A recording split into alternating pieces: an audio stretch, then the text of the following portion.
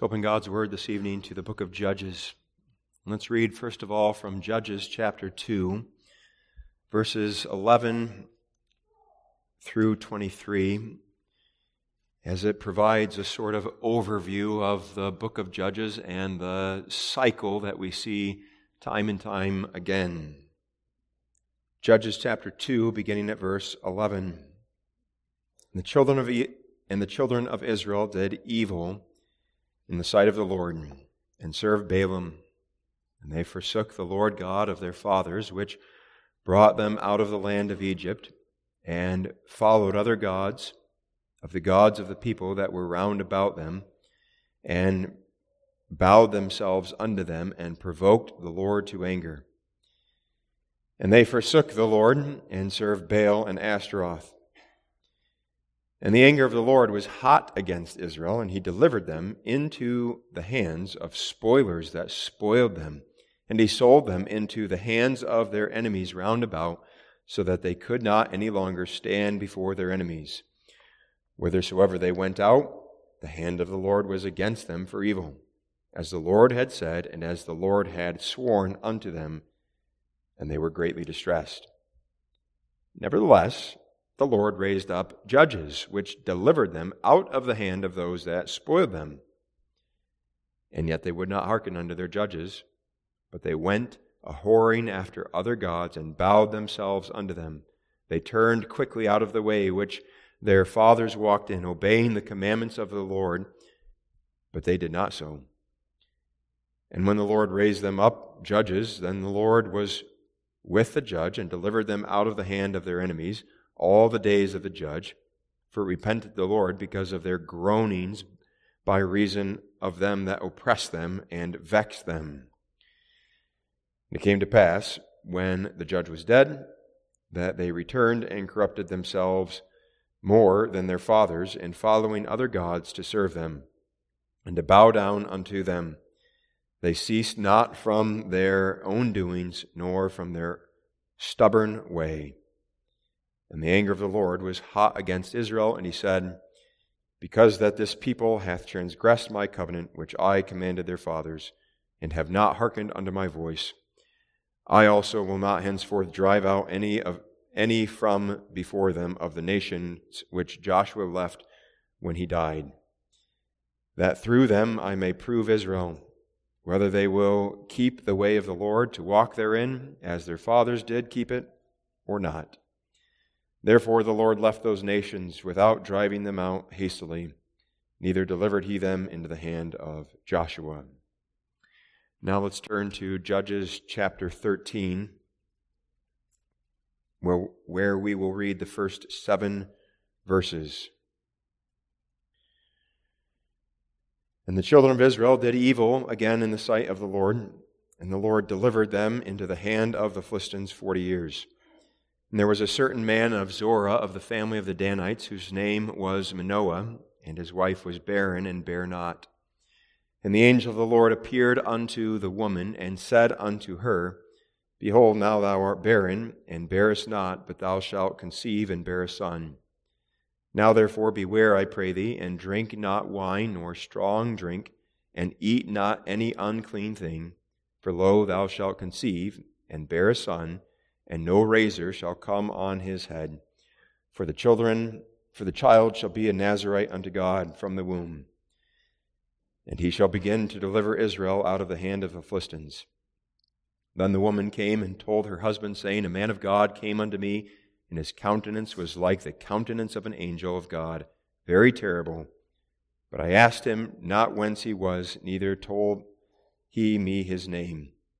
But he said unto me, Behold, thou shalt conceive and bear a son, and now drink no wine nor strong drink, neither eat any unclean thing, for the child shall be a Nazarite to God from the womb to the day of his death. Thus far we read God's word. The text for this evening's sermon is the first 3 verses of chapter 13, as well as the end of chapter 5. The end of verse 5.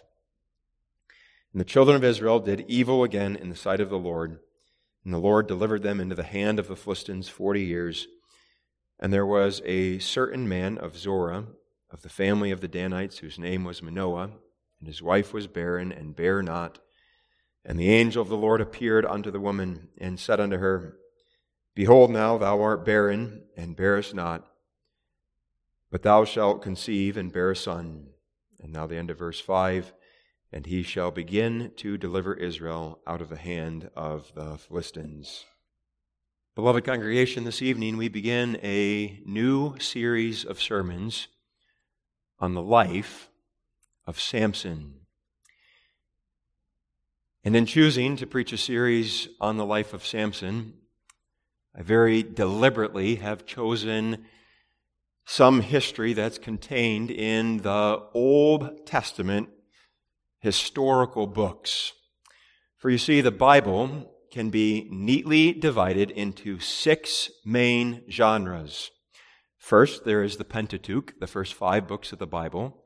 Second, there is Old Testament history, that is, those books running from Joshua through Esther. Third, the wisdom literature. Fourth, the prophets. Fifth, New Testament history, including the Gospels as well as Acts. And sixth, the various epistles that are found in the New Testament. In my ministry here, I have preached on 5 of those 6 different genres. My first series was on the Pentateuch, in that we went over the history of God's church in the wilderness. We covered wisdom literature when we had a series on Proverbs for parenting. We had a series on the prophet Habakkuk. We followed Jesus with Simon Peter, thereby covering the New Testament history. And most recently, we had a series going through the entire book of Ephesians. That means there's one genre that I have not preached an entire series through, the Old Testament historical books. And for that reason, we choose a history within that section. But why Samson? Of all of the different aspects of that history, why this particular figure?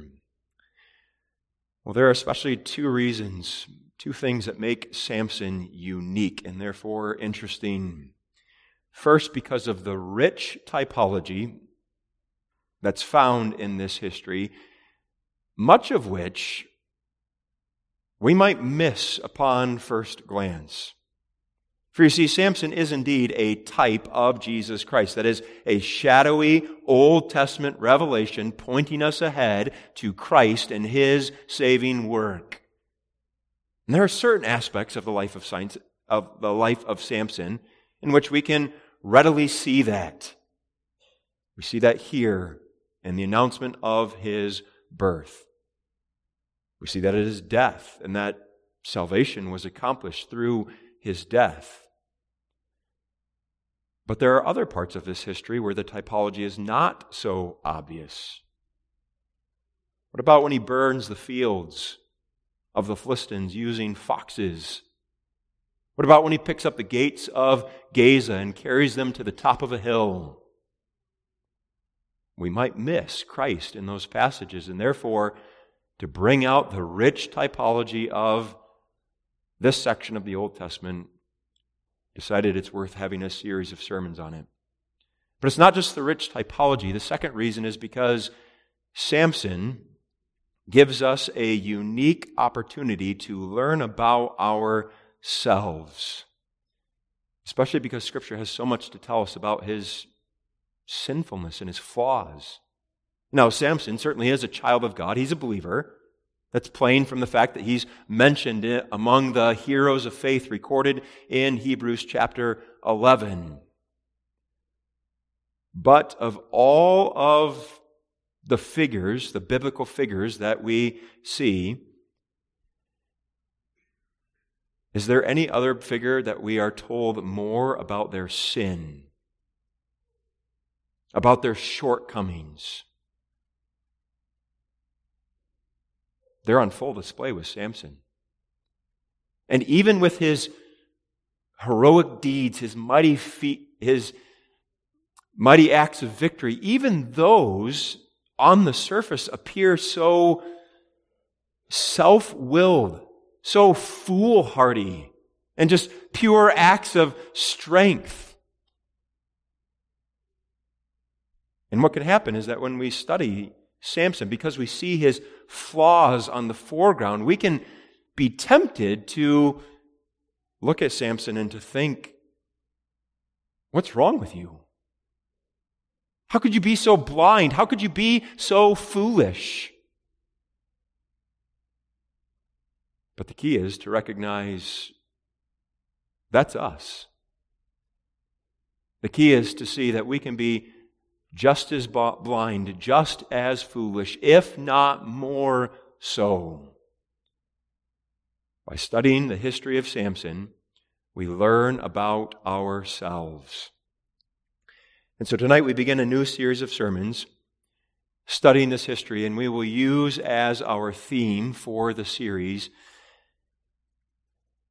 the mighty yet flawed deliverer of Israel. The mighty yet flawed deliverer of Israel.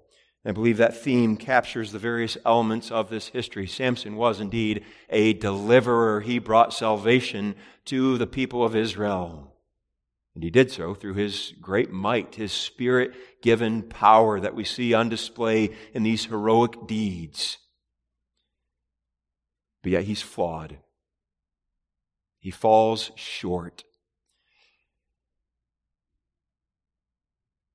And then looking at this history, my intention is to preach roughly 4 sermons per chapter.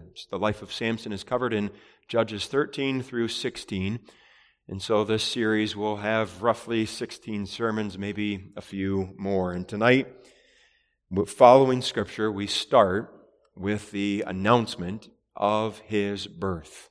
So tonight we consider Judges 13 verses 1 through 3, using as our theme the promise of a deliverer to Manoah's barren wife. The promise of a deliverer to Manoah's barren wife. First, we'll look at a barren woman. Second, we will look at a promised son. And then third, a faithful God. A barren woman, a promised son, a faithful God. At the outset of this history, we are introduced to a married couple. That's verse 2. And there was a certain man of Zorah of the family of the Danites, whose name was Manoah, and it's evident that he had a wife. And by itself, this note is an important reminder to us that we are talking about real history. And that these are real people who are a part of this narrative, so that this is not just some myth. This is not just some fairy tale. These are not just some make-believe characters.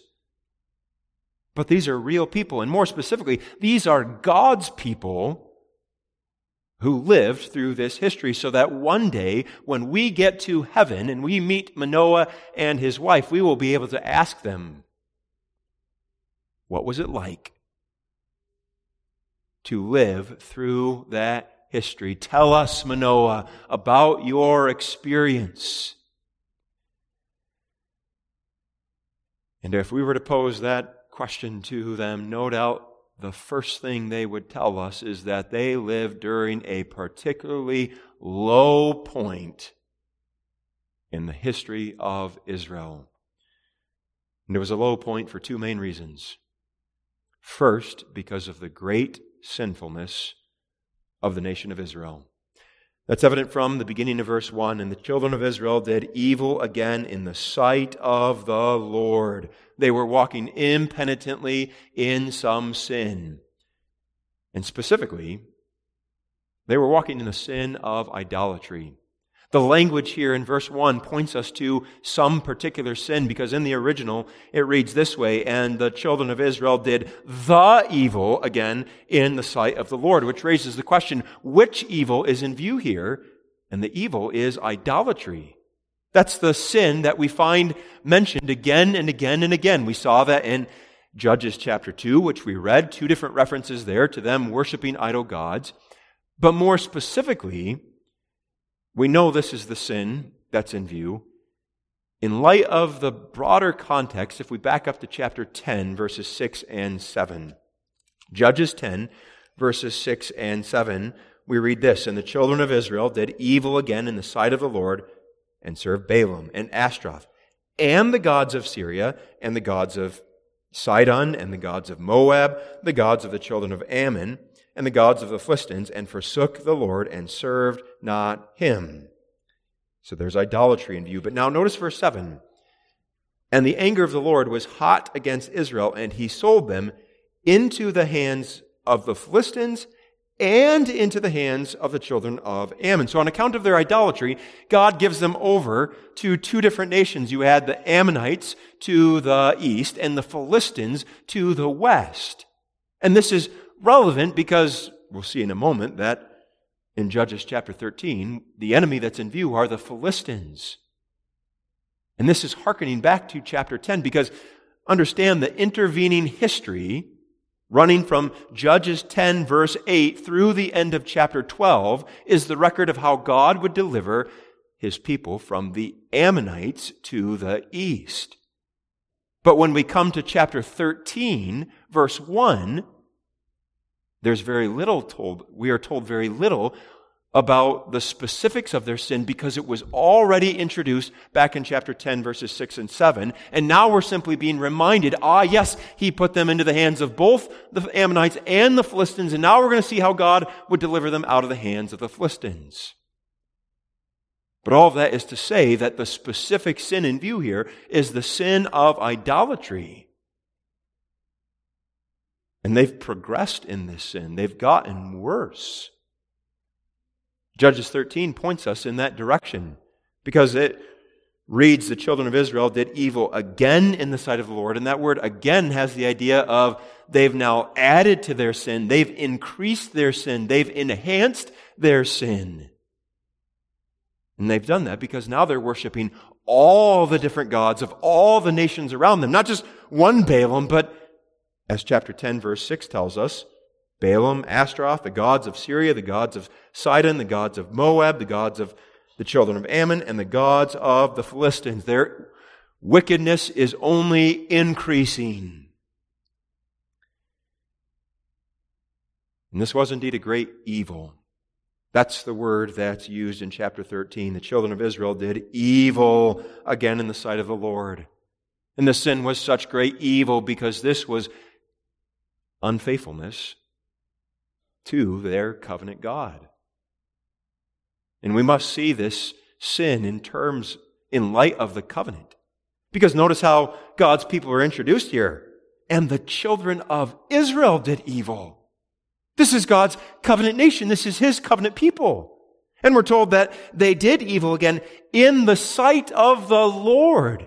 In the sight of Jehovah, their covenant God, right before his eyes. In the very land that he said he would dwell with them in.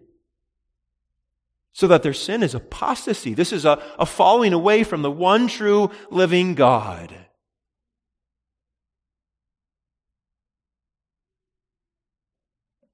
This was evil. And you wonder what it was like for Manoah and his wife to see all of this. Manoah, did you lament the sinfulness of the people, their backsliding? Did it break your heart to see God's covenant people walking so boldly in such obvious sin? Or Manoah, were you yourself caught up in this? Maybe not as boldly, but was this a period of backsliding for you too? Whether or not Manoah and his wife were sinning in this way, we do not know. But either way, they did experience the consequences for this sin. And no doubt they would point to that as the second reason why this was a particularly low point in the history of the nation of Israel. First, because of the great sinfulness, and second, because of God's chastisement upon the nation of Israel. For God gave them into the hand of the Philistines. That's the second half of verse 13. The Lord delivered them into the hand of the Philistines for 40 years. They became subject to the Philistines. The Philistines were allowed to spoil them. They were under their dominion, so that this time was a period of oppression for God's people. And it lasted a long time. We're told that he gave them into the hand of the Philistines for 40 years. And that's noteworthy because in the book of Judges, this is the longest period of time during which Israel was subject to some foreign power. In fact, it's twice as long as the next longest period of time, which was 20 years into the hands of a different enemy. So that this period of oppression, of being in the hands of the Philistines, under the hands of the Philistines, would stretch from before Samson was born. We can say that because of verse 5, the end, and he shall begin to deliver Israel out of the hand of the Philistines, indicating they're already in the hand of the Philistines before he's even born. And it will stretch all the way until the days of Samuel. And the history recorded for us in 1 Samuel chapter 7, in which Israel will finally have a great victory over the Philistines, so that in 1 Samuel 7 we can finally read, "So the Philistines were subdued, and they came no more into the coast of Israel." But until then, they would be subject to the Philistines. And this is a part of what made this such a low point in the history of Israel. And now when I speak of this low point, I have in view especially this cycle that repeats itself again and again in the book of Judges. That's outlined for us in Judges chapter 2. In the book of Judges, we see that when they have a godly leader, a godly judge, God's people serve and worship Jehovah as they ought to, and there's a time of peace, there's a time of rest. But then from there, they'll fall into some great sin, the sin of idolatry. And on account of that sin, God will chasten them by giving them over into the hands of some enemy to chasten them, so that there's these different points along a circle. And it will continue because God's people will cry out for deliverance. That'll start the upward trajectory around this circle. They'll repent and ask God to help them, and then God will raise up a judge to deliver them. And so long as that judge is alive and leading God's people, they worship him, and then there's rest and peace, but then they'll fall into sin again. God will hand them over into the hands of their enemies, leading them to cry out once again. He'll give them a judge, and then the cycle will repeat again and again and again. But with Judges 13, verse 1, we're put on notice. We are at the lowest point. And because Israel has only progressed in their sinfulness, and because this is a 40-year period of oppression, we recognize this is the lowest point in the history of the book of Judges. And Manoah and his wife experienced this. We can be confident that they felt the effects because of where they lived. Verse 2 tells us, "And there was a certain man of Zorah, of the family of the Danites." And that's important information because if we opened our Bibles to the back and we found one of our maps that gives us the layout of where the different tribes had settled, we'd see very quickly that the tribe of Dan was located just to the north of that region where the Philistines lived. So that the Danites bordered upon the land of the enemies. And as for the town of Zorah, it might not be found on your map, but if you search for it more deeply, you would find it's on the southern end, the southern edge of the tribe of Dan, so that this is a town in the closest proximity to the enemy. Which means surely Manoah and his wife knew what it was to live under the oppression of the Philistines. They could tell us what it was like. They could tell us whether this entailed the stealing of crops come fall, the requirement of forced labor, or whatever it entailed. They could relate to us the story and how it was a great grief for them to live under this oppression.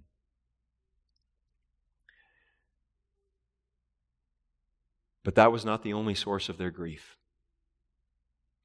Aside from the two reasons that made this a particularly low point in the history of the nation of Israel, we can now focus more on Manoah and his wife and see there was an additional source of grief, namely, his wife was barren.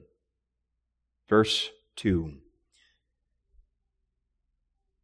And there was a certain man of Zorah, of the family of the Danites, whose name was Manoah, and his wife was barren, and bare not.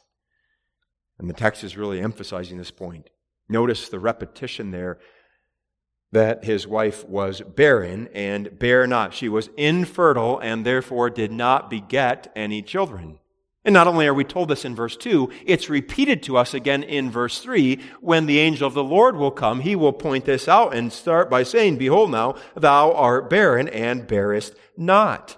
And it's in light of this that we understand that for Manoah's wife, it was not possible for her to become pregnant and to carry a child full term. So that the idea is not simply, well, they haven't yet had children, nor is the idea even that, well, she's been pregnant a couple times, but simply has not carried the child to full term. But it's telling us she was not even capable of conceiving and becoming pregnant. And thus she knew the grief that comes for such women once a month when their cycle starts again. This woman knew the inner turmoil when loved ones would announce they're expecting. Wanting to be happy for them, but yet feeling empty inside and wishing, longing that she could say the same thing. She knew that grief. And it is, indeed, grief. That's the message of Scripture.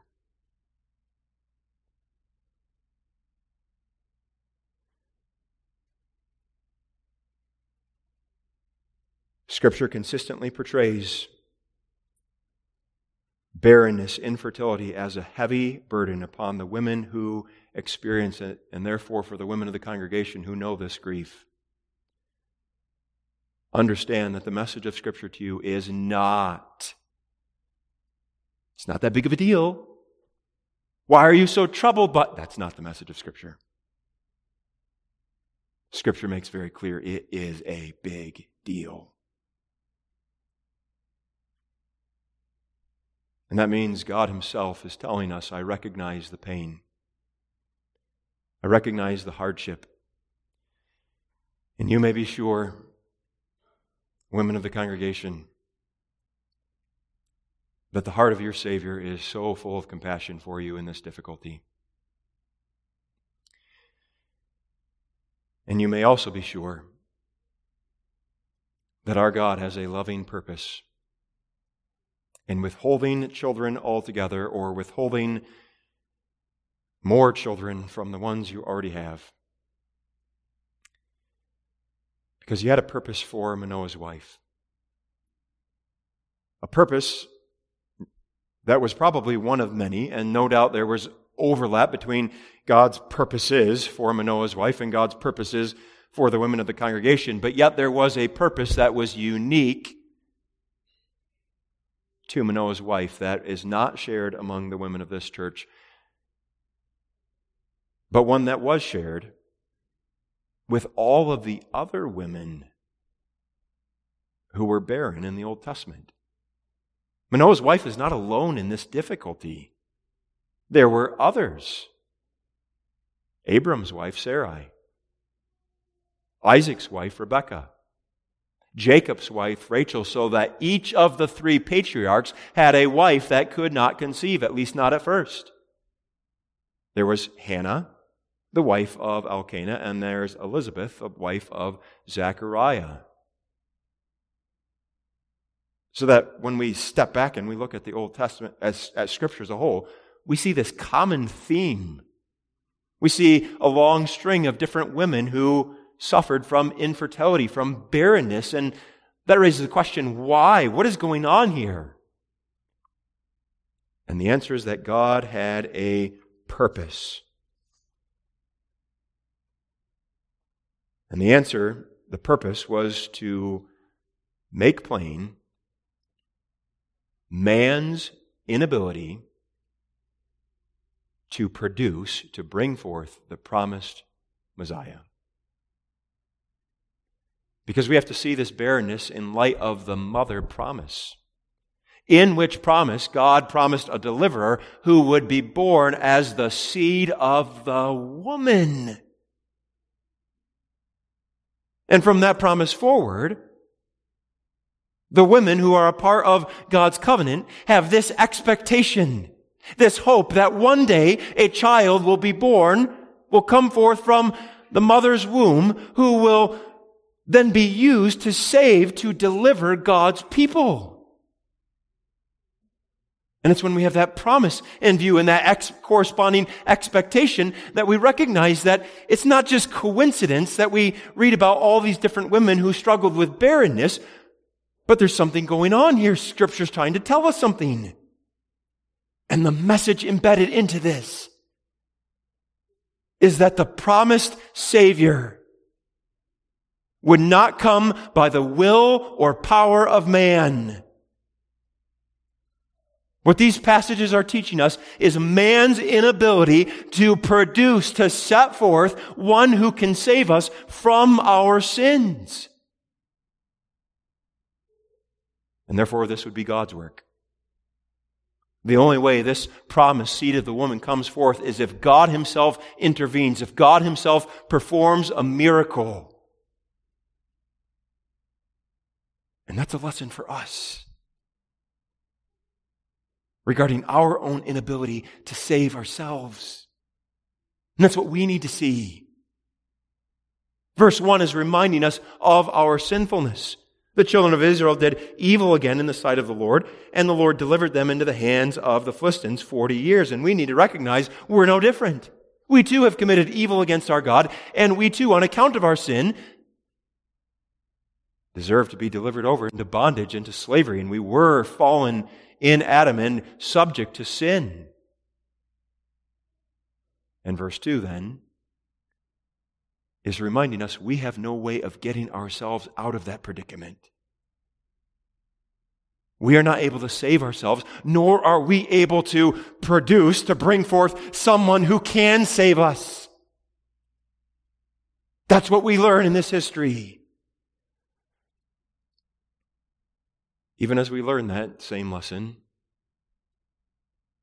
every time we examine ourselves with a view to partaking of the Lord's Supper. This is a preparatory worship service.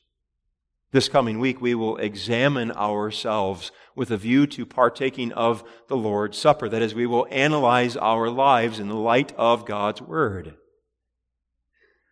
And understand, the purpose of this week is not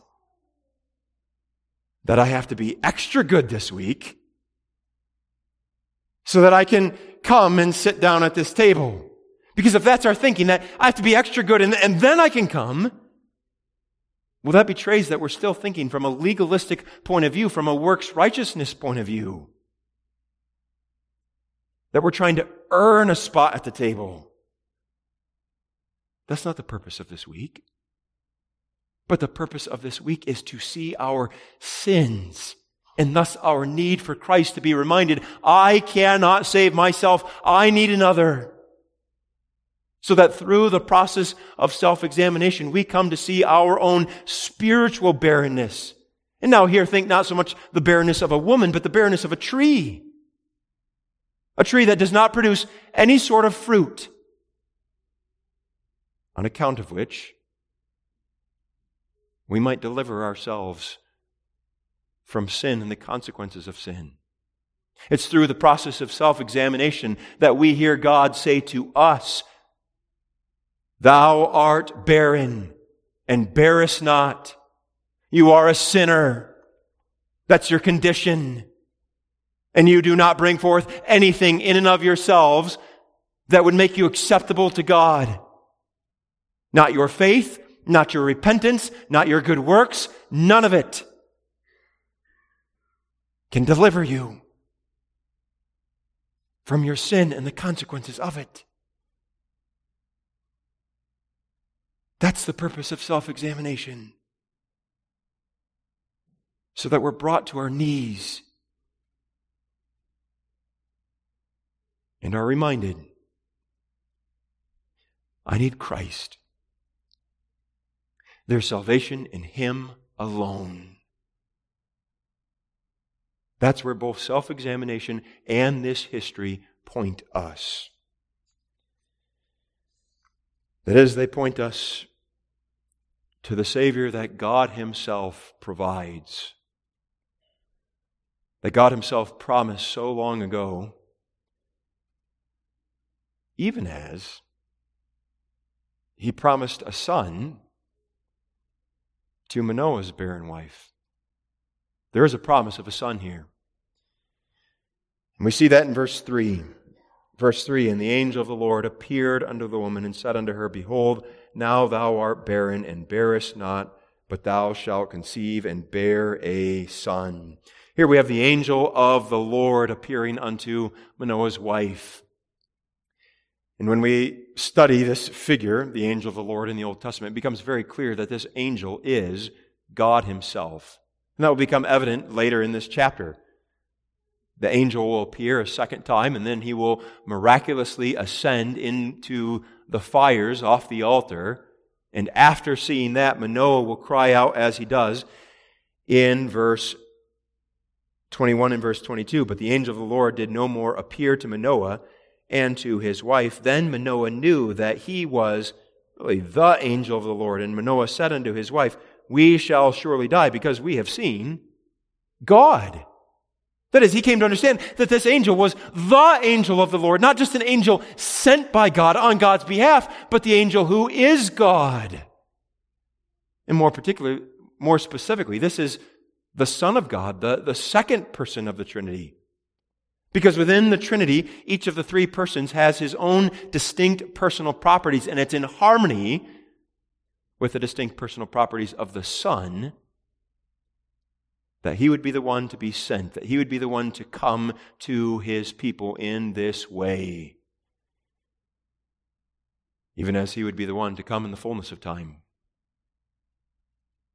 when He would take to Himself a true human nature, when He would be born of a woman and become really a man. Here, He's simply appearing in the form of a man. In the fullness of time, He actually clothes Himself in our humanity. He assumes to Himself He becomes partaker of our flesh and blood. This is the pre-incarnate Christ that we see here. And true to His character, He shows up in the hour of greatest need. In His love and in His care for His church, He comes to help. And specifically, He makes a promise to provide a deliverer. That's what He's communicating in the second half of verse 3. He said unto her, Behold, now thou art barren and bearest not. Thou shalt conceive and bear a son. Now, first of all, He reminds her of her need. Thou art barren and bearest not. And understand, He's not pouring salt into an open wound. He's not being pastorally insensitive. But He's awaking within Manoah's wife a sense of her need, so that she recognizes that she requires help. And it's only then that He makes the promise that He does. But thou shalt conceive and bear a son. He promises a son.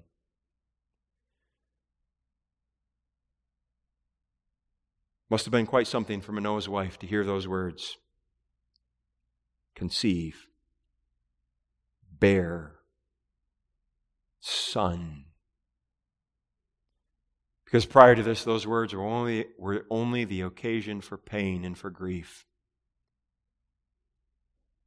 But now they're being spoken to her, not just in the form of wishful thinking, but in the form of a promise from one that she recognizes is sent from God. But this is not just any son. More specifically, this son would be a deliverer. That's the end of verse 5. And he shall begin to deliver Israel out of the hands of the Philistines. This son is going to be used to throw off the yoke of the Philistines. He's going to be used to deliver them from the tyranny, from the oppression of the enemy. And this was God's own appointed work for this son. Before he was ever born, before he ever showed up, God had this work set aside for him, that he would liberate his people from the hand of their enemy. And what good news this was for Manoah's wife. She would finally have the blessed privilege of bringing forth a child and holding that child close to her. But the news was not just for Manoah's wife, it was for all of God's people, for Israel. God himself is about to provide a deliverer, a Savior, to deliver them out of the hands of their enemies. Good news. But yet even that good news pales in comparison to the far greater news that would come much later. The far greater news that would likewise be spoken to a woman whose name we do know. Her name was Mary. And that's where this history points us. This history is full of types, shadowy revelations pointing us ahead to the saving work of Jesus Christ. That is, real people, real events that are found in the Old Testament that direct our spiritual gaze to our Savior, Jesus Christ. And the typology that we see in this particular passage is the typology pointing us ahead to the promised birth of Jesus Christ. Notice the parallels, congregation. For then, too, the Word of God came at a particularly low point in the history of Israel. In fact, the lowest point in the entire Old Testament, that 400 years of darkness, during which there was no direct word from our God, during which there was great sin and apostasy and the consequences for that sin and apostasy. During that low point, God sent a messenger to a woman. Not to Joseph, first of all. Not to Joseph and Mary together, first of all, but first to Mary, even as here in this history, the message does not come to Manoah and his wife. It does not come to Manoah himself. But first, before it's later confirmed, first it comes to the woman.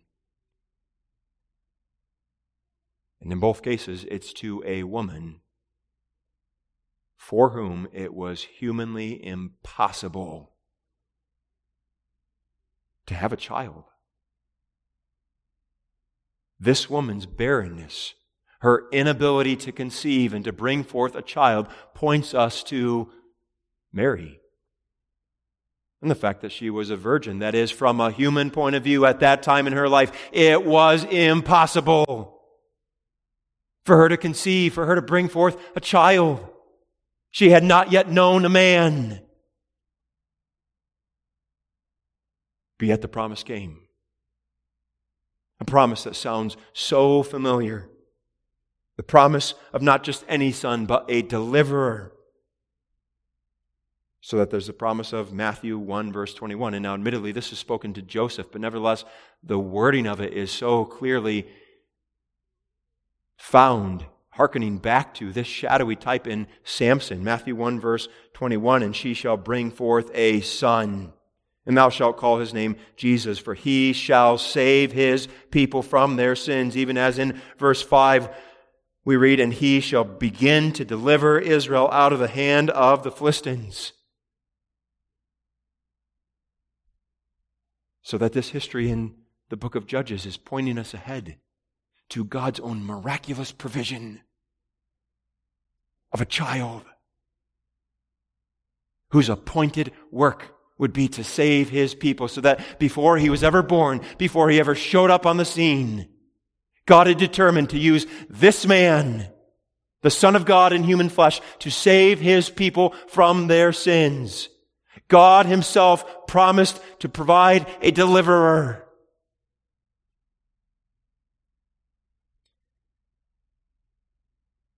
And he did so in such a way, making clear it would be entirely his work of grace, that this child would not be produced by the will or power of man, but by God's own will and God's own power. Now, for all of the parallels, there is one clear difference. And that difference is found not so much in the announcement itself, but in the deliverance that would be provided. For you see, Jesus Christ is a complete deliverer, unlike Samson.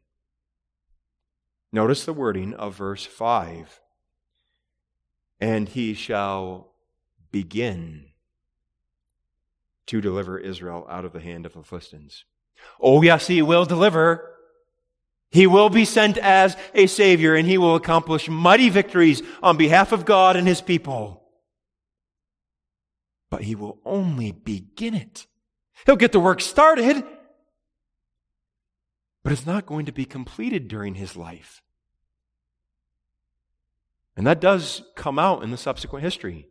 When Samson dies, Israel is still under the oppression of the Philistines. And the work will not be completed until the days of Samuel and 1 Samuel chapter 7, which we already referenced earlier. So without taking away from the important work of Samson, nevertheless, Scripture itself points us to the fact that he was an incomplete deliverer. But the same thing cannot be said of our Savior, Jesus Christ. Jesus Christ is the complete deliverer. Did not we see that this morning? That he's not only the author of our faith, that he not only gets it started, but he's the finisher of it. And that's the testimony elsewhere in Scripture. For example, in Hebrews 7, verse 25, "Wherefore he is able to save them to the uttermost." That is, he's able to save completely, all the way. He's a complete Savior. And that he's not only delivered us from the debt that we owe, the punishment that we deserve by his perfect satisfaction, but he's also earned for us eternal life by his perfect obedience. He not only delivers us from the guilt of sin, but also from the power of sin. He not only accomplished salvation for us by his life and death, he also works salvation in us by the power of his Spirit. So that this Savior, Jesus Christ, is not a Savior who simply begins, who gets it started, and then says, "Well, you take over now, it's up to you to finish it." But from beginning to end, from first to last, Christ saves us to the uttermost. And that's good news, Church of God. This is worth rejoicing over. That the message of God's Word to us is not that there's still something that you have to do, that you have to perform if you want to make it to heaven. But the message of Scripture is that we have a complete Savior in whom there is a full deliverance. Let us rejoice in the Savior that God himself has provided for us, who has saved us to the uttermost. And at the same time, let us also rejoice in the faithfulness of our God. Because God's faithfulness does indeed come out in this history. This history highlights, puts on full display His steadfast covenantal love for us, His people. Particularly in the fact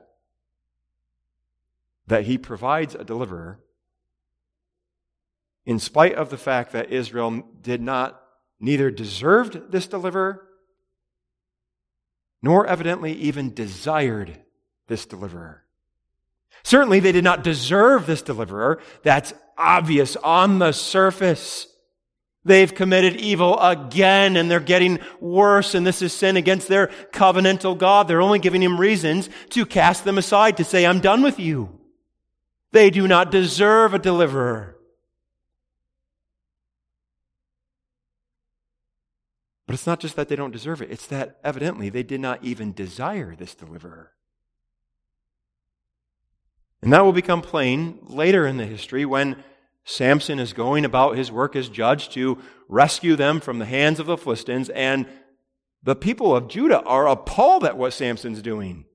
What are you doing? Don't you know the Philistines are lords over us? Why have you done this thing? They did not want him. But even here already,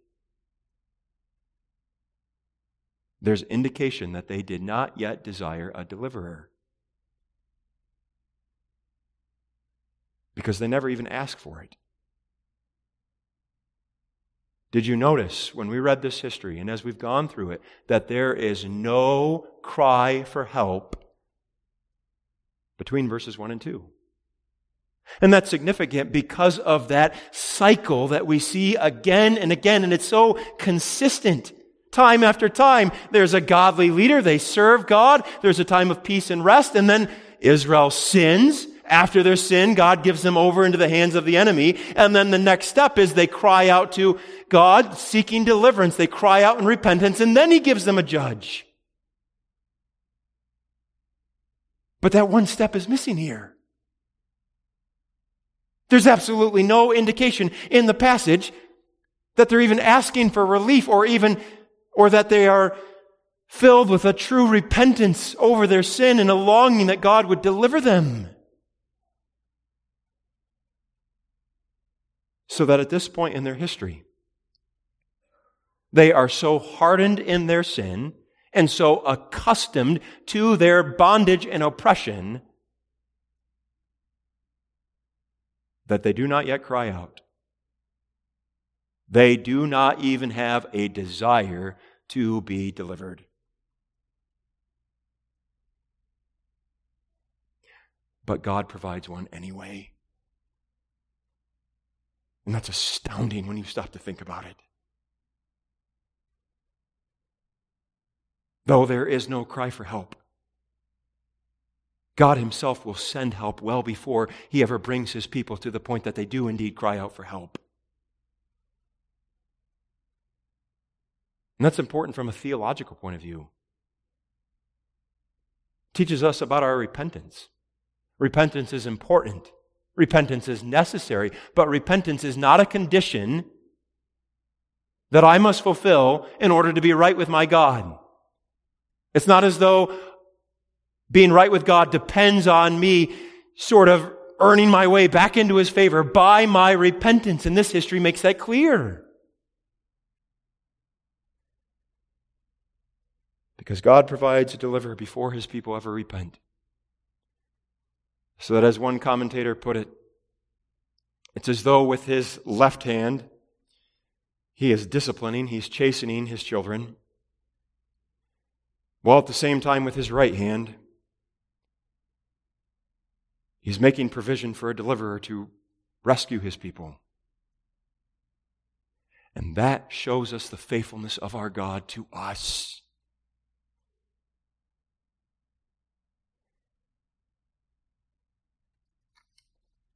To us who likewise often go astray.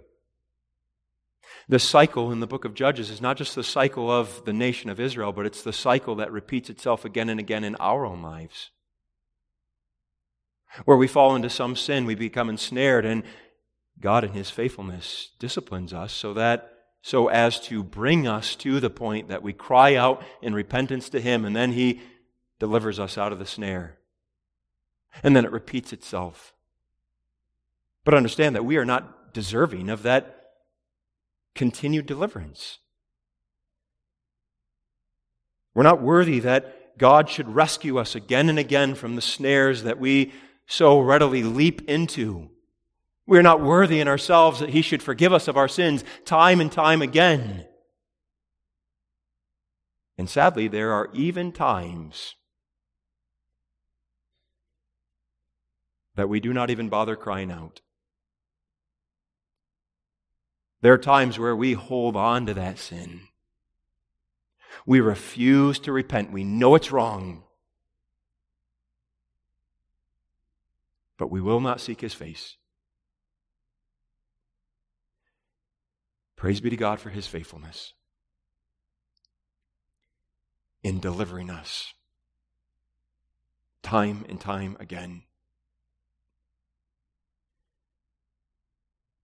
So that though we do not deserve it, and though we do not always even desire it, He still delivers us, and He delivers us by working in us that repentance. He gives us our repentance.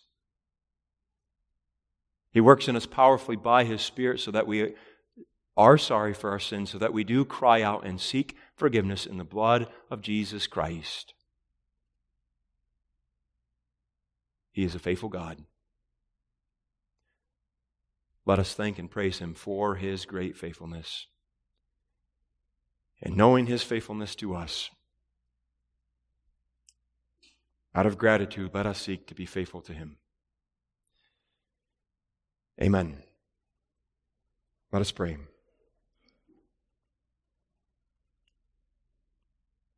Our Father in heaven, we thank Thee for Thy word and for the continual reminder of our need for Jesus Christ. Direct our faith ever to Him. And be pleased, O Lord, to rescue us when we become ensnared in some sin. Work in us repentance so that we cry out unto Thee, seeking Thy face, and we pray that Thou wilt forgive us again and again and work in us by Thy Spirit so that we might be more and more faithful unto Thee, our God. Hear this prayer for Christ's sake. Amen.